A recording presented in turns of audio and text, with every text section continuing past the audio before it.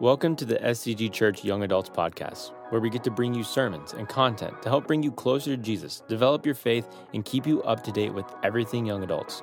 Join us Sunday nights in the SCG Church warehouse for our young adult service or at our main campus services on Saturday nights or Sunday mornings. We hope you enjoy. Amen, amen. All right, you guys may be seated. Well, y'all, do me a favor, grab a Bible, go with me to Romans chapter 6. And if you're new, what's up? My name's Matt, and just a dude that works here, and glad to be here with you guys. Now, we are, what are we in, like the 13th? Raise your hand if you were here week 1 of Romans. Heck yeah. All right, so a really long time ago, because I think we ended Roman in November. Does that sound right? So we ended in November, and then I had Tim speak last week because I was on vacation, and he picked up in Romans chapter 6, which we're going to be hopping back in today. We started Romans 13 weeks ago, or 13, a really long time ago. We stopped in December because we did a little Christmas series, and then in January, I forgot what we did. We did some things, and we're picking back Romans up today. Now, here's what we're doing. We're taking 47 weeks, something like that. I have it planned out, 47, 42, something like that, weeks, going through verse by verse the book of Romans. There's 430 verses in the book of Romans. We're studying it in totality, learning what the Apostle Paul had to teach us through the book of Romans. Now, look, the Romans is one of the most impressive books I've ever studied. In fact, single-handed the most impressive book I've ever studied. Let me tell you what some theologians talk about when they study Paul's work 2,000 years ago, specifically the book of Romans. Romans is probably the greatest book in the Bible. Now, for those of you guys who are new to the Bible, it's not a book, by the way. It's a library with 66 different books. And they're saying out of all 66 books, there's one book, Romans, rises above the rest of them. Romans stands among the most important pieces of literature in the intellectual history of Western man. Or it's safe to say that Romans is probably the most powerful human document ever written. Wow, so the book of Romans is important. The book of Romans is the Christian manifesto of freedom. The book tells us how God, through Jesus Christ, sets people free from slavery, the slavery of sin, and old behaviors and old lifestyles. Now, here's the truth, and we discover this, we learn this really through the book of Romans. The truth is we either live heaven down or our natural default is to live hell up. Let me say this again to make this make sense. We as believers can make the conscious decision to live heaven down, bring renewal, restoration into our lives and the lives of others, or naturally we will live hell up. Heaven down or hell up, that's our only two options. The rest of the world, they have one option. They will invite hell into their lives day in and day out by the selfish decisions that they make. You as believers, empowered by God's Spirit, have the capacity to live heaven down. We're going to talk about that today. But when Paul wrote the book of Romans, I'm going to do a quick little recap because it's been a while since we've been in it. I know Tim was here last week, but I don't think he did a recap. When Paul wrote the book of Romans, he had been a Christian preacher for some 20 years now. He's had a long walk with Jesus, and he's learned a lot over those many years.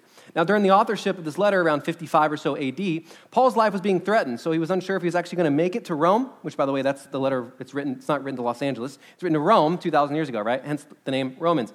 So in light of that reality, he wrote the book of Romans as if he was never going to actually make it to Rome to teach the early Christians about who Jesus Christ actually was. So he wrote him a letter, so comprehensive that the Christians in Rome could have the gospel that Paul preached, even if he wasn't physically there to preach it. So because of all this, Romans is different than all the other letters. By the way, those are called epistles in Scripture, than all the different letters that he wrote. His other letters, for example, we did a series, a while back in Young Adults on Galatians. Galatians was written to a specific church in Galatia, and it was written for a very specific reason, the Judaizers. If you care to know more, go on our podcast. We did 10 or 15 weeks through the book of Galatians, right? But this is a very specific purpose addressed to a very specific location. Now, what he really talks about in Romans is really different, because it's not the problems in Rome, but rather the problem solver who is in Rome and who is and goes throughout the entire world, God himself. Much of Paul's writings, especially the book of Romans, all deal with theology. Romans, more than any other work that he penned, dealt with theology. The majority of it is theology. I'll teach you really quick about how Paul wrote the book of Romans. We're not going to get to this until chapter 12, but all from 12 down, so from chapter 11 all the way down, all of it is about theology. What does the word theology mean? Theos, God, ology, the study of, biology is the study of life. Theos is the study of God, who he is, what he is like, what his nature is, what his personality is, has he revealed himself to mankind, is truth knowable, all these types of things. Theology, right? So 11 down is all about theology. 12 onward is I kind of coined this, walkology. In light of what you just learned, this then is how you're to live. I mean, it begins in 12, therefore, in light of what we just talked about who God is, what sin is, all of that, this then is now how you need to live your life. We'll talk about that later on today as well. Now, he wrote the book of Romans in such a way that if it was the only book, this is crazy, if you were on an island somewhere, or you handed to those, we always say, like, what happened to the people in the Amazon that never heard the name of Jesus? If you handed them single-handedly just the book of Romans, they would have enough to understand the problem and nature of sin, and it'd be sufficient enough for your salvation and ability to live in the power of God's Spirit. The book of Romans is an important book. Why? The theme of Romans is pivotal. It is the righteousness of God. What does the word righteousness mean? We've defined it in weeks past, but let me redefine it for you. Righteousness is to pursue a right standing with God and others. That's what the word means. It's an old churchy term, biblical word, but righteousness, to be in right standing with God and others. Put another way, the theme of Romans is how you and I, sinful, broken human beings, can get right with a perfect, holy God. That's why the book of Romans is so pivotal. It's so important for us to understand how you and I can get right with God. Now, before we hop into where we're headed today, let me give you a question I want you guys to turn and discuss for like 30 seconds or so. Turn to a neighbor, here's your question. What is one of your favorite places to go on vacation? All right, so like all expenses paid, maybe you've been before. Where would you want to go? Where have you been? What's like your vacation? Is it your family go to Hawaii? You guys go to Cabo? I don't know, you go to... Where else would you go? Hemet? No, I'm just kidding. No one goes to Hemet. But like, where's the place that you go for vacation, all right? Turn to a neighbor. You got 30 seconds. Ready, say, go.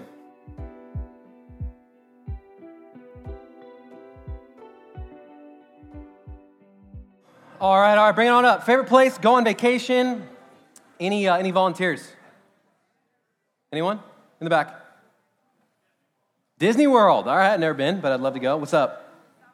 South Carolina. All right. Anyone else? Greece, Santorini. Oh, Santorini. I've been there. Place cool. I've also been to South Carolina. Not been to Disney World. What's up? Southern Italy. Where specifically? Okay. Anyone else? What is it? Is that Yosemite? Okay, there you go. I was like, yeah. Yosemite, dude. Sick. Anyone else? Ireland. All right. I've never been there, but that sounds like a cool place. Anyone else? I have a red beard, so I mean, I guess I could fit in there. Anyone? What's up? What is it? Okay. Last call. Each and every single year, there's a family at our church that gives my family, more specifically my father-in-law, he's a senior pastor of our church, a free vacation somewhere. And I wouldn't be able to go on this vacation if it wasn't for him, and I don't think he'd be able to go on this vacation if it wasn't for his buddy, because we're pastors and we're poor. But we get to go to this incredible place. It's Jackson Hole, Wyoming. And every year, the same week, which was last week, I go to Jackson Hole, and I attempt to snowboard, and I always remind myself how unathletic I am. And so we get to the top of this mountain, and it's powder. It's just pouring, right? And I love powder because, like, I suck at snowboarding. When I fall, it's like, I just giggle. It's like, it's fun. But it was my daughter's very first time like seeing snow. I mean, we was in Chicago like a few weeks ago, but like it just wasn't. It was like sleet. It didn't count. This is like tons of snow. Literally, it's like a winter wonderland, right, in Jackson Hole. And so it's my daughter's very first time in snow, and it's like one of my favorite places in the world. And so I was like, well, I hope it's going to be my daughter, and my wife loves it, but I hope my daughter's going to love this place. We come here every single year, yada, yada, yada, yada. And I was like, I think she's going to love the snow, like I think she's going to love it. Maybe we'll put her down, she'll crawl around. That's not what happened. In fact, I have a photo of what happened when I put my daughter in the snow. Not stoked. So I love Jackson Hole. I guess I don't know if she does that much. But anyways, that was my week. Had nothing to do with what we're doing today, but I just want to share that with y'all. So if you have a Bible, do me a favor. Go with me. Romans chapter 6. I'm in the ESV version, like always. Let me help you out real quick. Actually, let's just do a quick survey. Raise your hand if you would say you're new to Christianity within the last year. Okay, just good. A few of us. That's great. Let me kind of like help you out real quick, not in my notes, but like with what translations are. There's the NIV, the NLT, the ESV. There are certain ones, right, that are more thought for thought, and other ones are word for word. Actually, let's do word for word over here, thought for thought over here, all right? So word for word would be like Jesus was not working and with his disciples on the Sabbath, which is Saturday in Jewish. And so that's word for word. That's what it would say in the Greek, baby. Over here, like the thought for thought would be like, Saturdays are for the boys, right? So it's like completely like, but like he's hanging out with the disciples on Saturday, whatever it is, right? So there are certain ones, right, that are more correct to the Greek and other ones that are more kind of connect to like the thought, right, in modern English, right? So like the Message is like way over here, which I would like kind of stay away from. And then like I'm in the ESV that's like kind of here. and then like NIV is like here, and then NLT is like here. Stay on this side. Easy enough. All right, I don't know why I even shared that, but anyways. All right, go to with me, Romans 6. Tim kicked us off last week, verses 1 through 14. I believe it's on the podcast, so if you want to go back and hear what he talked about or what I talked about 13 weeks all before that, you can do that as well. But last week, he did verses 1 through 14, I believe, and his kind of message was this: to live like Jesus, you must know Jesus. At least that's what he told me, so I hope he talked about that. And today, we're going to be kind of picking back up where he left off, starting specifically in verse 15. And my prayer is that we're going to go from 15 to 23, complete Romans chapter 6 today. Now, I kind of want to pause and really quick kind of give you some insight into where we're headed. In Romans chapter 6, it talks a lot about freedom, what freedom really is, who really gives freedom, how you can experience freedom from sin, eternal death, even your old habits and your old addictions and your old life. Now, in Romans 6, 1 through 14, Paul talks about the old man. The old man is the old way of life, right? So for me, I became a Christian. So crazy story. I was at another church, Cottonwood. It's a great church right over here. And my mom used to go there. And they had the guy that plays Jesus Christ in Passion of the Christ, like giving his testimony. And at the end, he did like an altar call. And I was like, well, I mean, Jesus is here. I got to stand up, And so I remember like in 10th grade, I stood up, And then that was on a Wednesday night, and then on Friday night I'm still getting drunk, But so it took a while, let's say, to that really to set in, for really make a volitional change, in which my proclamation of faith was met in accordance with my lifestyle, right? But we're going to talk a lot about that there is the believer that is saved, but can choose to live saved or choose to live a lost life. And my prayer, my hope is to show you the difference between the two, that there are saved people that still live lost lives. And Paul works hard in Romans 6 to save you from that. He doesn't want you to have a saved soul, but still live a lost life. That's not what the gospel is about. I mean, yes, it's true. If you still get to go to heaven, that's great, right? But God has meaning and purpose and hope and joy and stability and fullness this side of heaven for you today, here, and right now. And that's what Paul is trying to teach us in the book of Romans 6. Now, a few things. Romans 6 really is all a compare and contrast. It operates like a Venn diagram. Do you guys remember those? By the way, I'm not really doing like a sermon. I'm doing like an exegetical teaching. You guys will kind of do the application in your guys' group. So if you're like, where's he going? What's he talking about? You're going to be the pastor in a minute. So a few things, right? So a Venn diagram. On one side of the Venn diagram, Paul writes freedom. On the other side, he writes slavery. Now, when you think about those, they're kind of diametrically opposed to one another. Definitionally, they're different and distinct. Like a slave is not free. Someone who's free is not a slave. And so there really is no middle. It's like a Venn diagram with no middle, right?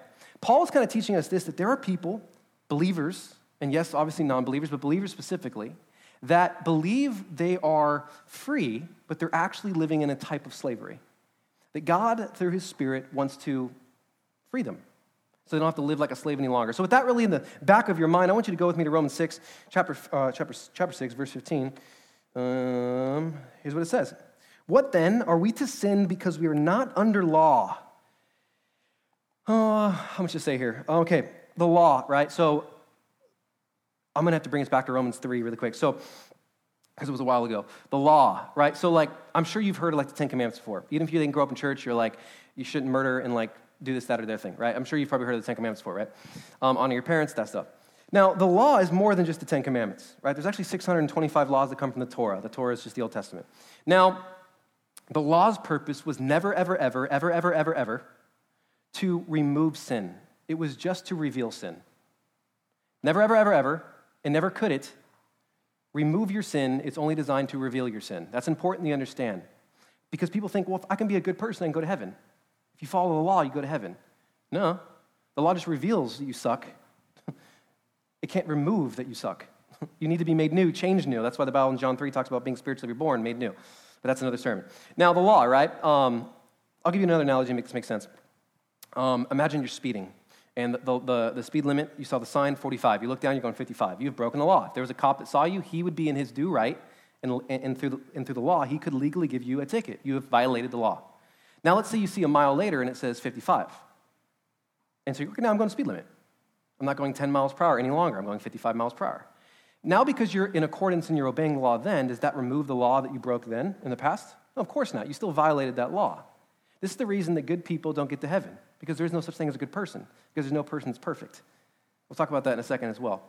So it says, under law, but under grace. By no means. His kind of argument is this. okay, well, if God is a God of grace, if God is a God of forgiveness, then why can't I just like wild out all the time and then like do my Hail Marys and things like that and God forgive me, right? In other words, what he's saying is freedom is not freedom to sin and do whatever you choose whenever you want to. I often get this question from students, right? And if they say, if God is all forgiving, then why not live as I want to and do with what I want all the time and then just ask forgiveness after I do what I want to do, right? Let me give you an analogy to show that like the fallacy in this. Imagine I cheat on my wife and I say, I'm sorry. Then next week, I cheat on her and I go, babe, I'm sorry. Like, could you forgive me? Yeah, just don't do it again. Guess what happens next week? I cheat on my wife. Hey, sometimes I just get wild. I don't know. There's something in my coffee. I don't know what it is. And like, I'm sorry. Given that continual and habitual unfaithfulness, would you say I'm really sorry and I have demonstrated a change in my heart? No. What about you guys that drink every week and get drunk? What about you guys who sleep with your boyfriend and girlfriend? God, I know I shouldn't click on the WWX, whatever it is. What about those of us, right, that are sleeping around, getting drunk, getting high, being addicted to pornography? I mean, we keep kind of like, God forgive me, but then I start kind of placing myself in unwise decisions again. I start hanging out with my old friends who are drinking, and then I go to the party. I start bringing my phone into my bedroom, even know that every time I do that, I'm going to click on the websites I shouldn't. I start laying down with my girlfriend or boyfriend, even though every time I do, some weird things start happening. Whatever it may be, right? You're placing yourself in unwise decisions. Do you really want to change?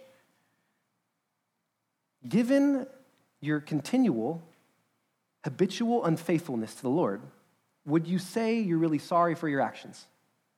And do you really want to change? Well, in my situation, it was of course not. That was clear, but what about in the rest of ours? Now, I also want to be grace-filled here. Forgiveness, and I need you to hear this, forgiveness is not about perfection. Forgiveness is about progression. God understands and knows that you will not be perfect.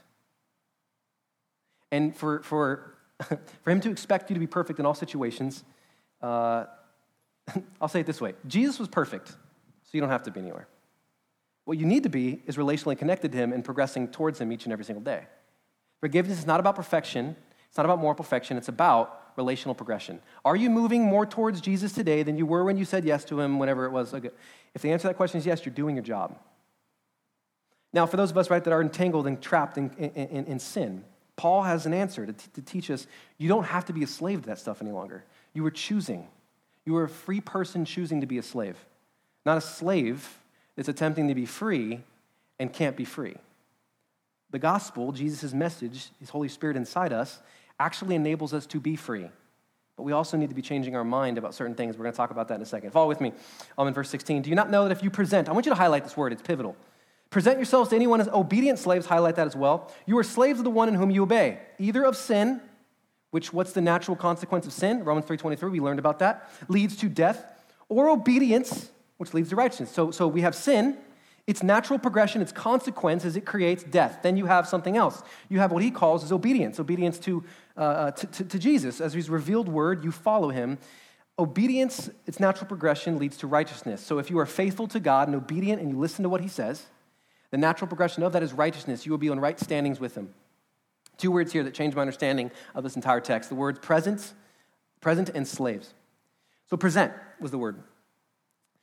Let me dissect it for you. So the word present here is to present, right? It's actually the language of worship, and it creates the word picture of presenting oneself or offering yourself in something in return.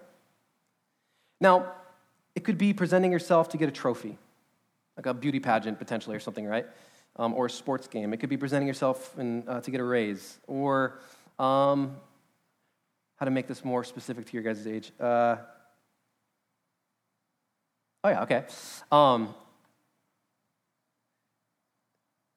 Guys or girls that post,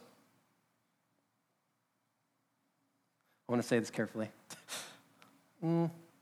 revealing. We use the word revealing pictures. Guys with their shirts off, flexing, whatever, veins in their neck and their head like they're constipated, whatever, right? Or girls like posting like half-naked photos. They are presenting themselves to the world in hopes of getting admiration, value, respect, and they interpret that through comments and likes. They are literally using their bodies to present themselves to the world to get something. That's what the word present means. By the way, the last song we did was "Come to the Altar." Do you guys know what an altar is? Like we think it's like a you sacrifice like pigs or something, or like goats or sheep, or that's technically true. But an altar is that which you go and where you go to worship, a place where you go to renew your life. So could a gym be an altar? Absolutely. Could the bank be an altar? Could your job be an altar? Could your house be an altar? Yes. It's a place in your life where you go to get renewal, rejuvenated. It's not necessarily always a bad thing. Like going to the gym, working out, not a bad thing. But it's a place where you go to worship. It's a place where you're subscribing ultimate worth to. And you can see those people in the gym pretty easily. You can see those people in the banking industry pretty clearly, right? An altar is a place where you go to get and gain ultimate value, right? So the word present is fundamental to the next word, slave. Now, it's very different than the type of slave. We talked about this in weeks past, so I won't go too much into it. The Greek word doulos, it means like an indentured servant, not the type of slavery that existed horrifically in America that was 100% a sin. Not at all. An indentured servanthood was, I would sell myself. Oh, a great example of this is the military. They are people who have restricted their freedoms to fight for freedom. Like, am I freer than somebody that's active in our military right now? Yes. If someone said, do push-ups, I go, nah, bro. Try doing that in the military. They're like, nah, I like watching TV. The sergeant's going to go, are you freaking kidding? Like, are you, what? Like, that's not how this works. You have to subjugate yourself now to a master. They call him a lieutenant, a sergeant, a captain, whatever it may be, right? They have limited their freedoms in some capacity, in some way.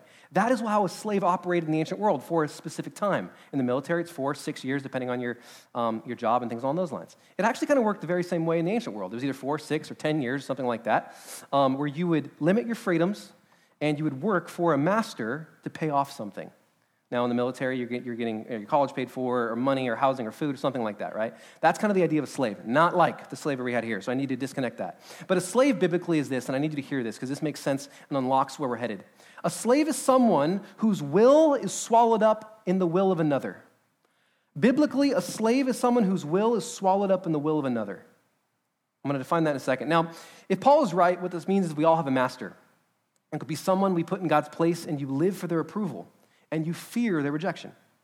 But also could be something, like a pattern of living like the American dream. The master of, I need to finish college in 4 years.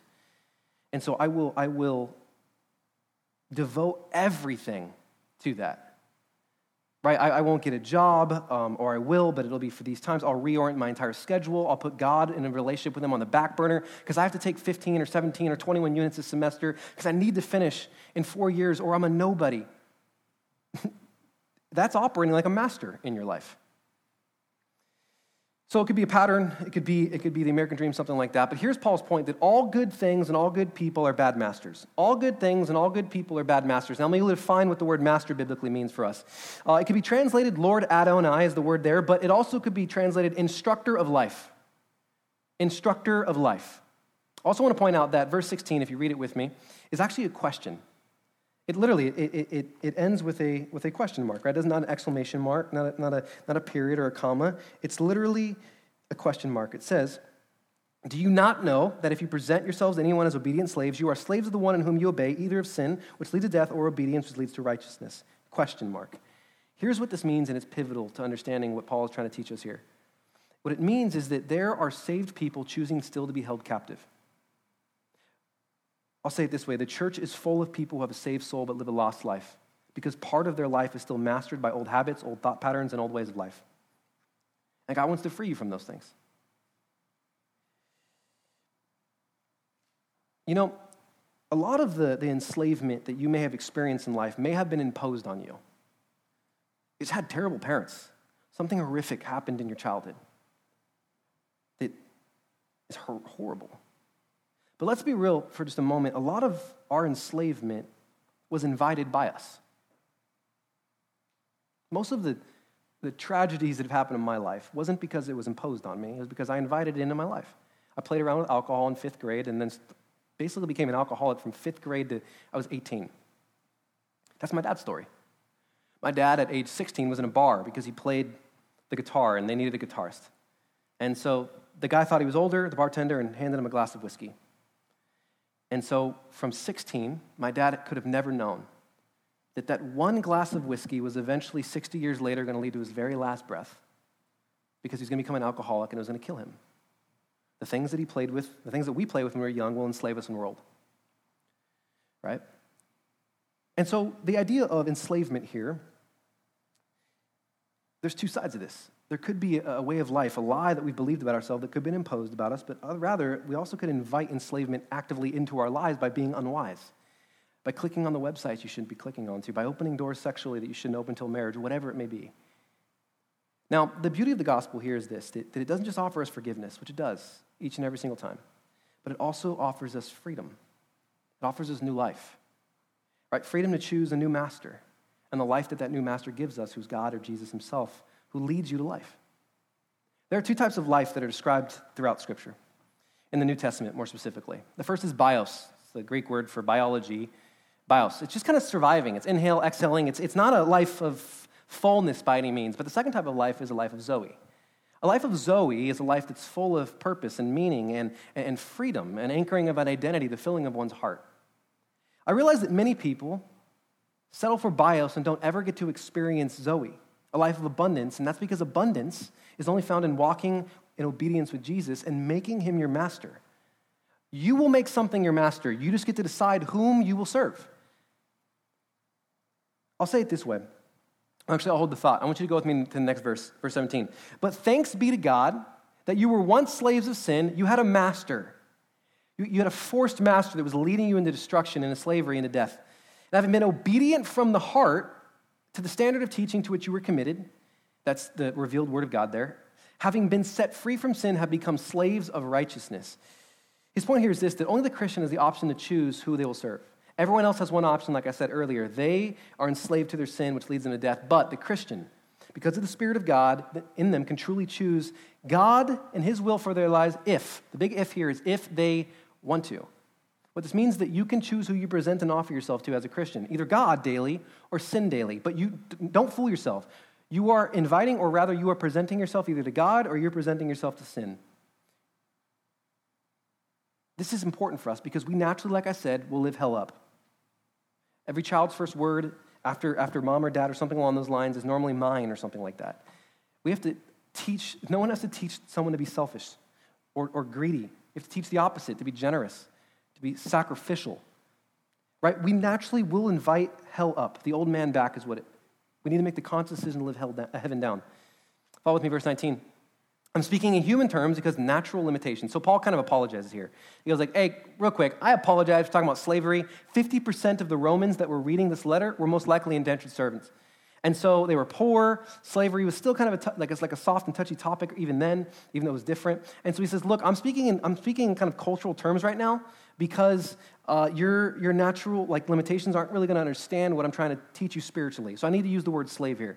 For just as you were once presented your members of slaves to impurity, and I need you to see the equation here, and to lawlessness, leading to more lawlessness, there's an equation. If you give yourself to lawlessness, think of any action, attitude, or thought that's a deviation of what God's purpose is, it continues. So now present your members as a slave to righteousness, again, creating a new progression, natural progression, leading to sanctification. I want to pause for a second because the insight goes further. He says, be made aware that whatever you choose, God or sin, you set in motion the basic principle of life, that whatever you give yourself to, it will become harder to choose the other one. This is important. Whatever you give, whatever you present, whatever you sacrifice, whatever you surrender yourself to, it'll become harder and harder and harder to choose whatever the opposite is. This is both good and both bad. The good part, walking with Jesus becomes easier and easier the longer you've been walking with him. Right? The marathon becomes easier towards the end of the race than in the beginning of it. In a way, you have allowed Jesus to master you, choosing his will above your own. And so when you say things like, not my will, but yours, it becomes easier and easier and easier and easier to choose his will. However, this is equally true of sin, the opposite. The longer that you walk in sin, the easier and easier it becomes. As you have allowed sin to master you, it becomes easier and easier to step further and further and further and further into depravity. I'll give you an example of this. Years ago, I had an 8th grade student come to me, and it was actually on the stage, and I sat right here, and he sat, and there was a chair over there. And he said, I've never told anybody this before, but in 6th grade, 2 years ago, I had a friend that showed me a picture of a naked woman. And that imprinted it in my mind in such a way that I went home, and I saw a clip of two people having sex. And that clip turned into a video. And that video turned into the last few years, hours every single day I've been watching porn. This is an 8th grade kid. But you can see that the progression that starts with a picture, and it continues and continues and continues and continues. And now he says that as an 8th grade boy, he can't even look at another girl his age and not physically undress her in his mind. He's become enslaved, held captive to this sin. There's also some biological things, neuroplasticity that's happening there, but he's actually physically becoming enslaved to this, by the way, but also spiritually now enslaved to this. The point is this, that whatever you allow your will to be swallowed up in, it'll master you, and all masters lead you somewhere. You ask where? Well, where do the two masters, God or sin, where does it lead me? He tells us, remember, go back in verse 16. Do you not know that if you present yourselves to anybody as obedient slaves, you're the slaves of the one in whom you obey, either of sin, which leads to death, or to obedience, which leads to righteousness? Now, when we talk about death here, what do we mean? Well, for the Christian, it's not spiritual death that sin leads us to, but it'll be the death of something in our lives. It could be the death of joy, the death of peace, communion with God, stability, fullness, something along those lines. His point is simple. Sin as your master always leads you to death. Jesus as your master always leads you to life. And so let me quantify this or make this personal.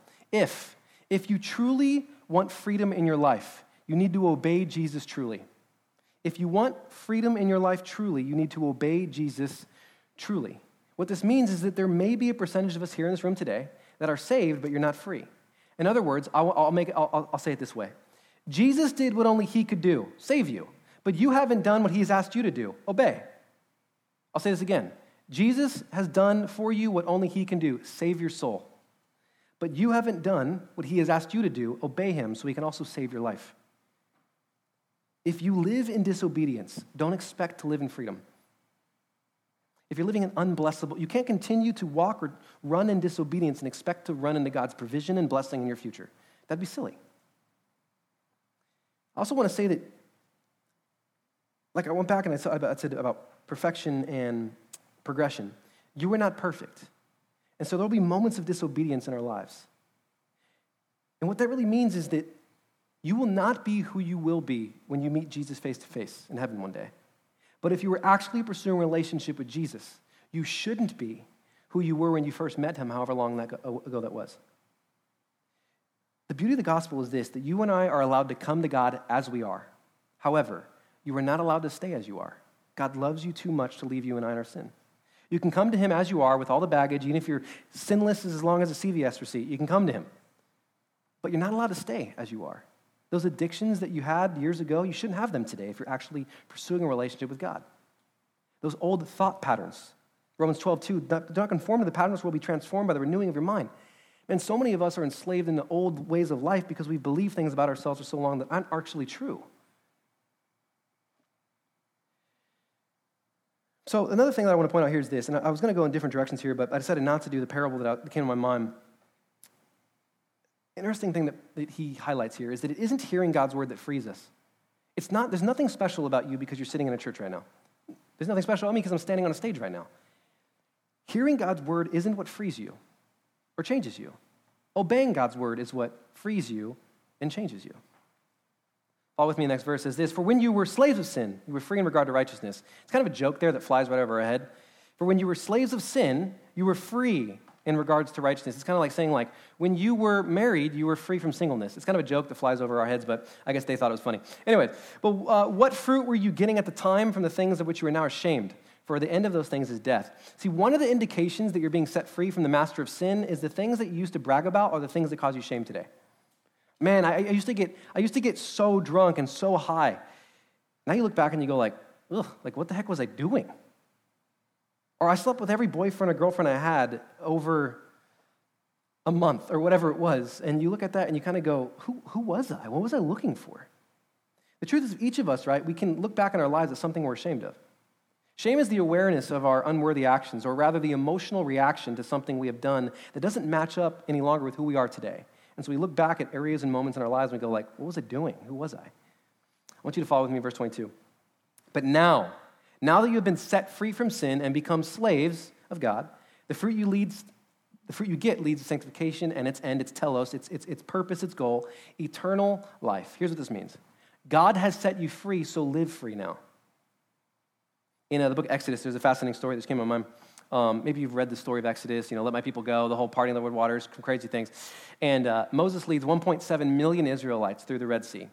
On the other side, just a few months and days later, after God is feeding them with food that falls from the sky, which is like wild, just Dunkin' Donuts falling from the sky, right? And they're complaining. They get to the other side, and something perplexing happens. They start kind of being angry with Moses. Well, at least we had the variety of donuts that we liked, or whatever they're complaining about over in Egypt. And he's like, dude, you were slaves there. You had slave masters. They were whipping you every day. You had to build the pyramids or whatever. Your life sucked. And they're literally saying, well, no, let's go back. These are free people that want to become slaves again.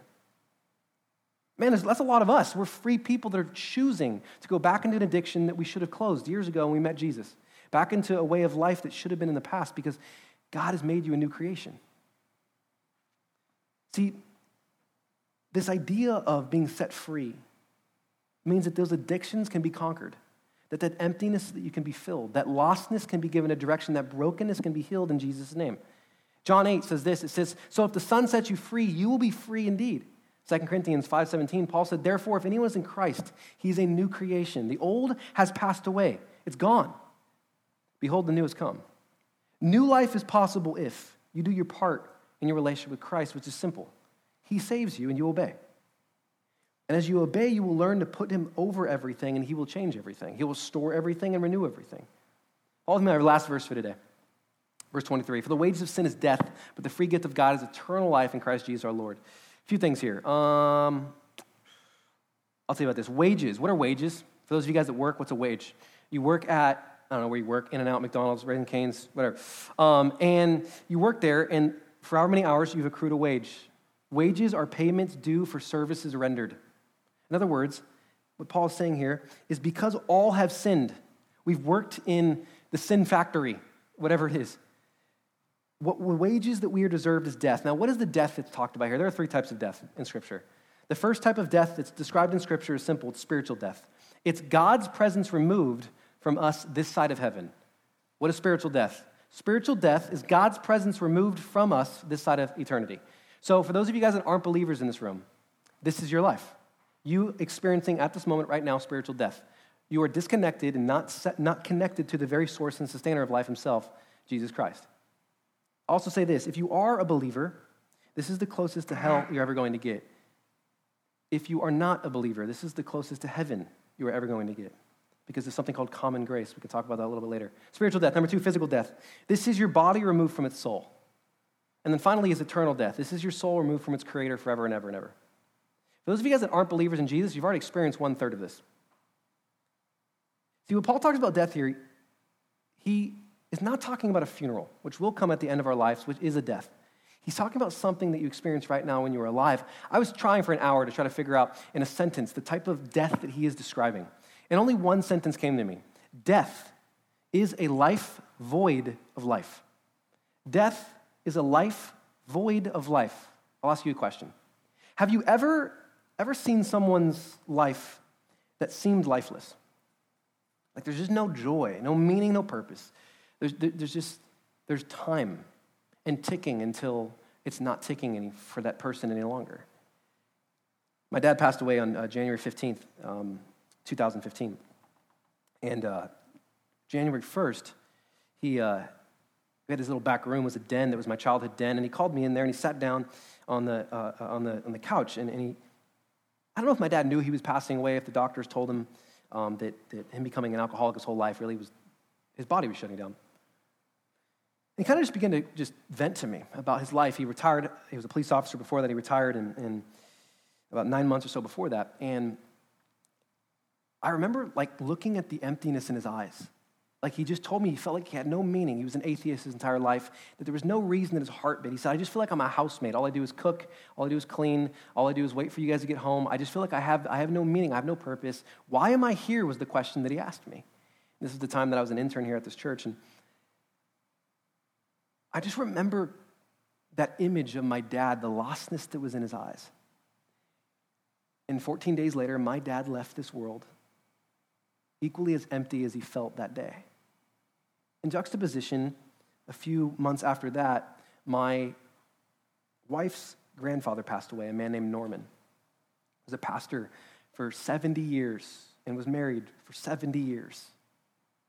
Up until the day he died, he was out of a church shaking hands with people, praying with people, even preaching, things along those lines. He was a phenomenal and awesome guy. Whenever you looked into his eyes, you saw wholeness. It's what the Bible calls as shalom. It's not just peace, it's completion. At the end of his life, he was full, more full with a lifetime of walking with Jesus than the moment he said yes, than the moment that he said yes to following Jesus, yes to being faithfully married for 70 years, more full at the end of his life than he was at any other point. Why? Because of the master that he chose to serve. At the end of their lives, both of these men in my life, they were products of the masters they chose to live by. One leads a life that's void of life, and the other a life that's whole and it's full. And so before I pray for you guys and get you in your group, I just have a simple question for you. What master will you choose to live by? And I'll quantify that because that's what you're going to talk about in a second. Who are you allowing to instruct your life today? From an outside perspective, if I or someone else were to look at your life, your decisions, what master are you living for? The second question is, who are you letting instruct your life? Where are you getting a sense of value, identity, meaning, and purpose, and a direction for your life? Put your arm around somebody. I'll pray for us, and then we'll hop into those groups. Father, today I'm thankful that you are a God that gives life, and you give it abundantly, like John 10:10 teaches us. Lord, I ask, God, that you would help us not just live the Bios life that every person gets to live, but the Zoe life that's enabled and empowered by your Spirit. Father, would you renew, would you restore? And God, would you continue to draw us closer to yourself, the very source of life itself? Lord God, we love you, we thank you, we give you this time. Would you teach us and grow us? It's in Jesus' name, and all God's people said, amen. We hope you enjoyed listening to the SCG Church Young Adults podcast. For more information about our services, events, and ways to get involved, head on over to scgchurch.org. Thanks again for listening.